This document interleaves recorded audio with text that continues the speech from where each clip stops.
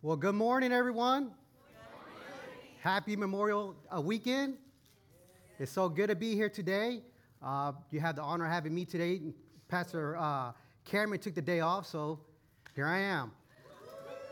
Hey, before I get started, let's take a moment of silence and remember all those who served in our military and have fallen.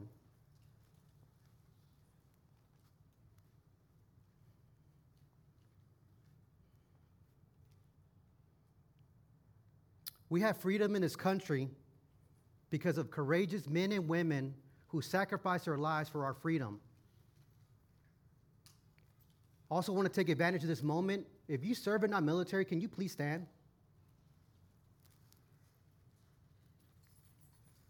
Thank you. Thank you for that. If you're a first responder, could you please stand?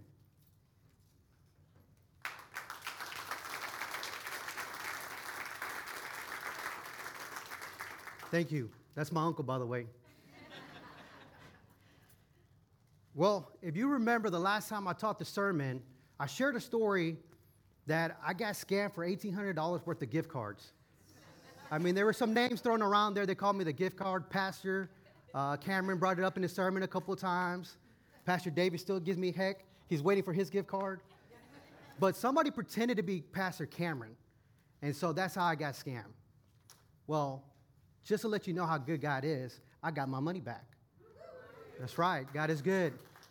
Now, because I'm teaching today, you want to believe I can't even make this stuff up. Guess what happened to me this week?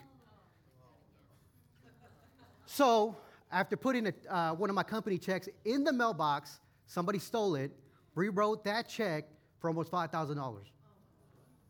So, yeah, I've been getting my teeth kicked in from the enemy this past week. So whatever the message is today, it's for you. You're supposed to be here today. All right. Do you guys check your calendar today? Today is Pentecost Day.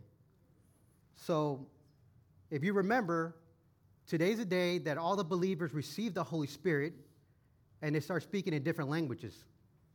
And then Peter stood in front of a large crowd and he shared the gospel, and about 3,000 people got saved that day. So I just want to bring that to attention. All right, guys, let me pray for us real quick. Heavenly Father, we thank you for this morning as we get to worship the one true God, the name above all names. Would you fill this room with your spirit, open our minds and hearts so we may hear your word, so we walk out of here transformed. Lord, I ask that you speak through me. Let it be your words, not mine. I pray that your message does not come back empty. I pray all these things in Jesus' mighty name. Amen. All right, so turn your Bibles to Acts chapter 8. So we're continuing our series in Acts of the Apostles. Last week, we were in Acts chapter 7. We're finishing the chapter with the killing of a man named Stephen. Stephen was a man which was one of the 7 men who were chosen by the apostles to help serve the church. Stephen was taken by the religious leaders because someone falsely accused him of speaking against the Holy Temple and the law of Moses. There, Stephen eloquently shared the Old Testament to the religious leaders and told them that they killed the Messiah, Jesus Christ. They got so mad, they took off their coats and laid them at the feet of a young man named Saul, and they stoned Stephen to death. This is where we're going to pick up at Acts chapter 8, verse 1. Saul was one of the witnesses, and he agreed completely with the killing of Stephen. Now, let's stop there. Clearly, what you see is the Bible foreshadowing something really big with this young man named Saul. I mean, who agrees with the killing of an innocent man, right? Let's continue. A great wave of persecution began that day, sweeping over the church in Jerusalem. And all the believers except the apostles were scattered through the regions of Judea and Samaria. So from this moment that they killed Stephen, the persecution of the Christians began. Do you guys know that the persecution against our brothers and sisters is still going on today? Many parts of the world hate Christians. The Bible is forbidden in some countries. We're lucky to live in a country where we can gather together as a church and worship together. Not everyone is lucky like we are. So the question is, should the followers of Jesus be surprised that they were being persecuted because they believed Jesus is the Messiah? Well, let's see what Scripture says about this. Turn to John 15, verse 18 through 21. This is Jesus speaking to his disciples. If the world hates you, remember that it hated me first. The world will love you as one of its own if you belong to it, but you are no longer part of the world. I chose you to come out of this world, so it hates you. Do you remember what I told you? A slave is no greater than his master. Since they persecuted me, naturally they will persecute you. And if they had listened to me, they will listen to you. They will do all these things to you because of me, for they have rejected the one who sent me. So you see Jesus warning the apostles that there will be persecution because they are his followers.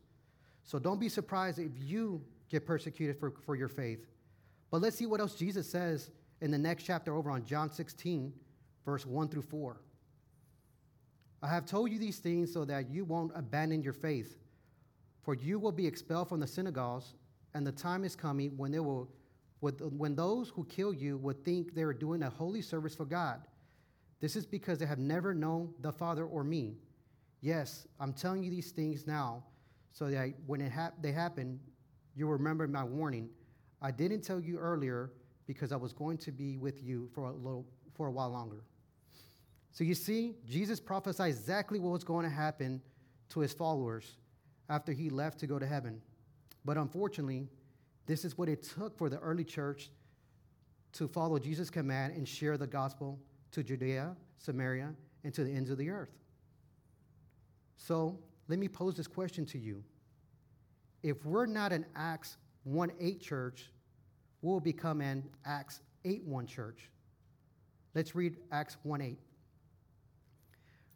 But you will receive the power when the Holy Spirit comes upon you, and you will be my witnesses, telling people about me everywhere, in Jerusalem, throughout Judea and Samaria, and to the ends of the earth.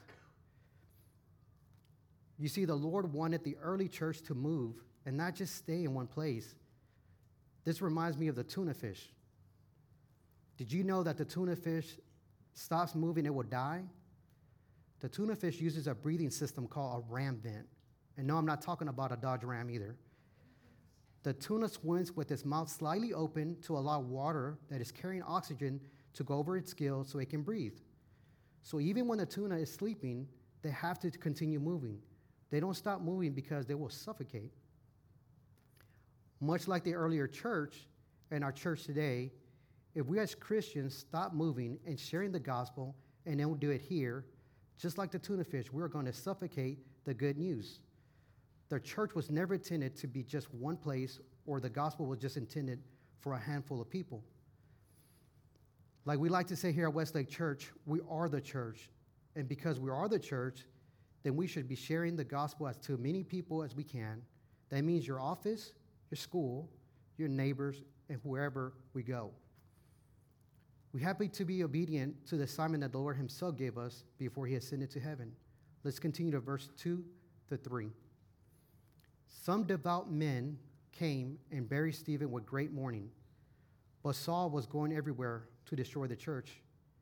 He went from house to house, dragging out both men and women to throw them into prison. So we see some devout men came and buried Stephen. And here is the guy named Saul trying to destroy the church. Saul was a vicious and truly believed in his heart that he was doing God's work. This man, as a witness to Stephen's death, became hunting for all who believed in Jesus. He was a bad dude, not the kind of guy you want to run into a dark alley. There's so much to say about Paul, but we're going to learn more about him in the next chapter, next Sunday. Let's continue to verse 4 through 8. But the believers who were scattered preached the good news about Jesus wherever they went. Philip, for example, went to the city of Samaria and told the people there about the Messiah. Crowds listened intently to Philip because they were eager to hear his message and see the miraculous signs he did. Many evil spirits were cast out, screaming as they left their victims. and many who had been paralyzed or lame were healed. So there was a great joy in that city. If you look back at Acts 6, Philip, like Stephen, was among the 7 men that were chosen to help serve the church. Philip is also known as Philip the Evangelist. But more importantly, Philip was just a regular dude who took the task of doing the little things in the church to be entrusted by God to doing the big things. Philip went north to a city called Samaria. There he shared the good news about Jesus wherever he went. Just like the apostles, he performed miracles. He started to cast out demons, started to heal people through the power of the Holy Spirit. Philip had a strong following, not like a social media following or clout. If you don't know what clout means, have somebody 30 or younger explain it to you at lunch. Verse 19 through 13. A man named Simon had been a sorcerer for many years, amazing the people of Samaria and claiming to be great. Everyone from the least to the greatest often spoke of him as the great one, the power of God. They listened closely to him because of a long time he had been astounding them with his magic. But now the people believed Philip's message of God, news concerning the kingdom of God in the name of Jesus Christ. As a result, many men and women were baptized. Simon himself believed and was baptized. He began following Philip wherever he went, and he was amazed by signs and great miracles Philip performed. Now we see this new character named Simon come into the scene. He was a sorcerer and wowed people with his magic. Now we all need to understand that magic and sorcery is not from God. Biblical scholars say that magic, witchcraft, and sorcery all started in the city of Babylon. So Simon, who was used to getting all the attention in Samaria, and he started to see Philip perform many miracle wonders, and Simon knew that that wasn't magic, it was the power of God. Simon believed in what Philip was saying, so that he even got baptized. Let's continue, verse 14 through 17. When the apostles in Jerusalem heard that the people of Samaria had accepted God's message, they sent Peter and John there. As soon as they arrived, they prayed for these new believers to receive the Holy Spirit. The Holy Spirit had not yet come upon any of them, for they had only been baptized in the name of the Lord Jesus. Then Peter and John laid their hands upon the believers, and they received the Holy Spirit. I understand what you guys are thinking. Why did the new believers have to wait to receive the Holy Spirit? If you read verse 16, the new believers were baptized only by the name of Jesus. The apostles came to inspect the good works. Remember, the Jews did not get along with the Samaritans. So the apostles at that time had to go see for themselves. Once they saw true faith, then they prayed for the Holy Spirit to fall upon them like it did for them. When Luke wrote this book of Acts of the Apostles, he wrote it prescriptively. We don't see believers waiting to receive the Holy Spirit in the New Testament other than Acts 8, because this was a transition period for the new church. Verse 18 through 25. When Simon saw the Spirit was given, when the apostles laid their hands on the people, he offered them money to buy the power. Let me have this power too, he exclaimed. So when I lay my hands on people, they will receive the Holy Spirit. But Peter replied, may your money be destroyed with you, thinking God's gift can be bought. You can have no part of this, for your heart is not right with God. Repent your wickedness and pray to the Lord. Perhaps he will forgive you with your evil thoughts, for I can see that you are full of bitter jealousy and held captive by your sin.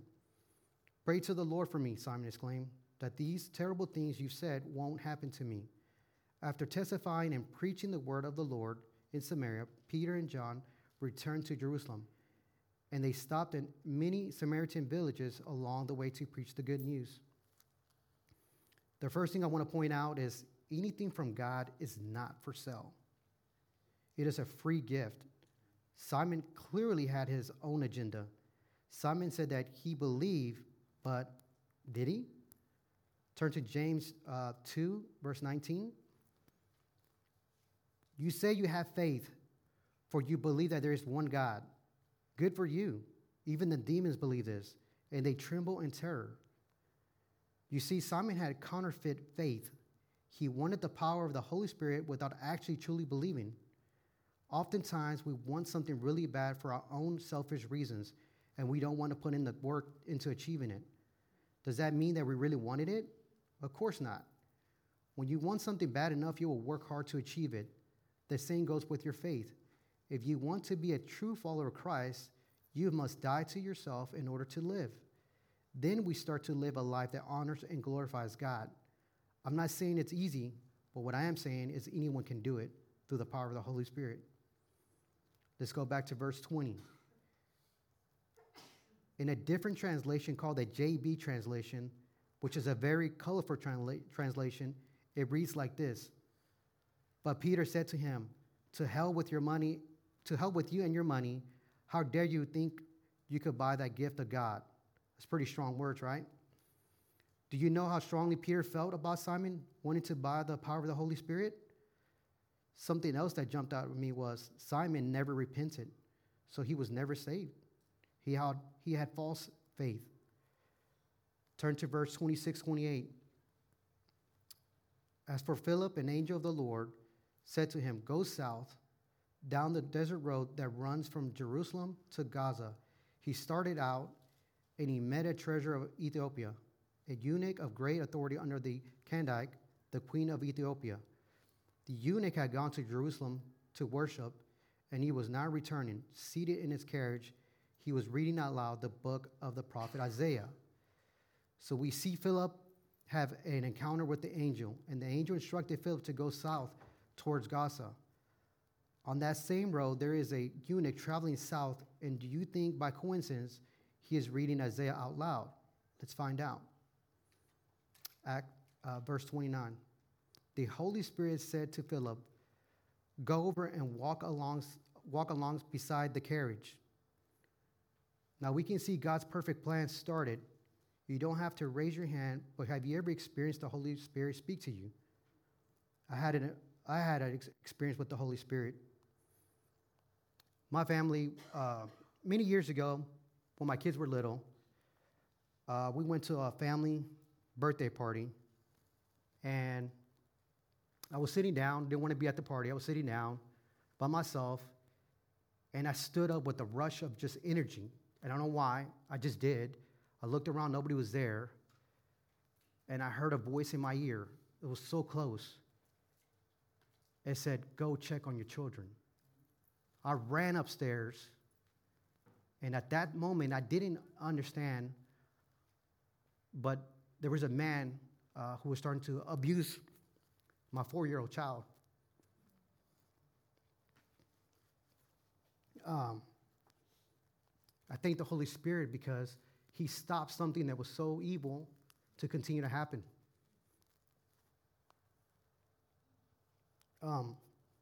Maybe for some of us, the Holy Spirit speaks through people to send you a message, or maybe you feel that nudge in your heart to do something that will bring glory and honor for the Lord. The Holy Spirit has different ways of communicating with you. Trust me, you will know when it's the Holy Spirit. What I see in verse 29 is that Philip was obedient to the calling so that God may use him for his will and for his purpose. Verse 30 to 35. Philip ran and heard the man reading from the prophet Isaiah. Philip asked, do you understand what you're reading? The man replied, how can I, unless someone instructs me? And he urged Philip to come up into the carriage and sit with him. The passage of the scripture he had been reading was this: he led a sheep to the slaughter, and as a lamb is silent before the shears, he did not open his mouth. He was humiliated and received no justice. Who can speak of this descendants? For his life was taken from the earth. The eunuch asked Philip, tell me, was the prophet talking about himself or someone else? So beginning with the same scripture, Philip told him the good news about Jesus. As you can see, Philip had the interaction with the eunuch that led him to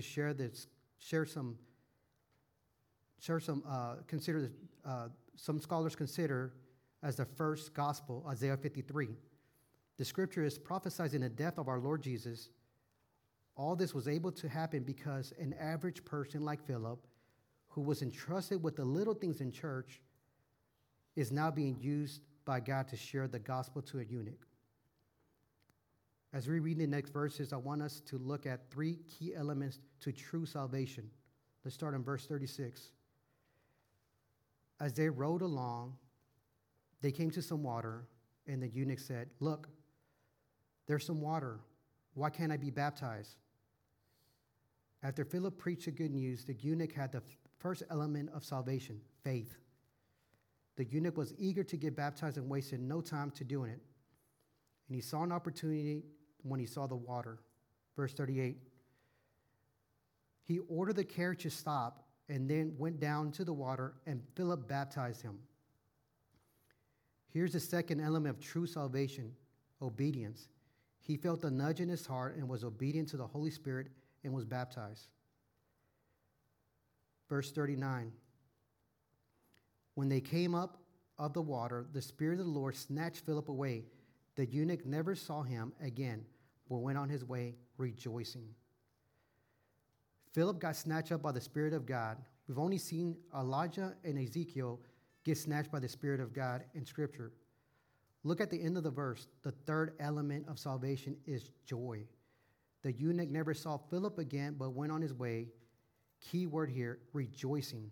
When you invite Jesus to be your Lord and Savior and believe in your heart that Jesus is the Messiah, there is great joy in your heart to know that you are part of God's kingdom. In the story with the eunuch, we broke down three elements of true salvation: faith, obedience, and joy. On the story with Simon, you see Simon wanted the power. The eunuch wanted truth. Simon wanted to pay money for the power. The eunuch desperately wanted the truth.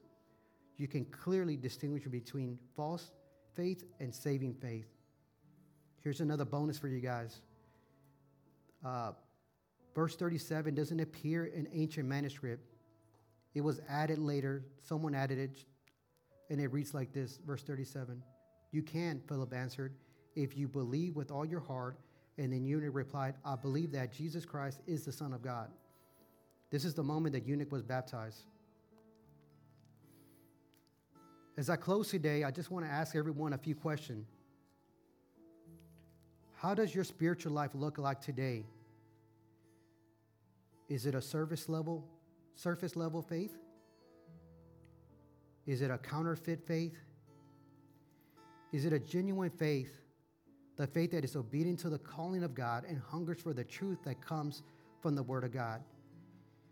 Because if you are a true follower of Jesus, then what is stopping you from sharing the gospel to your neighbors, your co-workers, your classmates, and your own home? Maybe today is the first time you feel that nudge in your heart to know more about Jesus. I would invite you to see me after church so I can help you learn how to walk in faith with the one true God. Maybe for some of us, we haven't surrendered every part of our lives. What would your life look like with full surrender to the Lord? If we are to be an Acts 1:8 church, then we should be sharing the gospel with everyone and everywhere. You might be saying, "I don't know how to share the gospel." Two ways that you can do that. The easiest is sharing your personal testimony on how Jesus changed your life. Because in the middle of everyone's story is the gospel. When we are saved, our lives should look different than before, because we are born again by the Spirit and sealed by the Holy Spirit. The second way you can share the gospel is to point them to Scripture. Let God speak to that individual through His Word. I don't want us to be a church that knows a lot of Scripture, but a church that lives out the Scripture. Finally, I'll leave you with this final question. Can the Lord trust you with the little things so He can later trust you with the bigger things? Let me pray.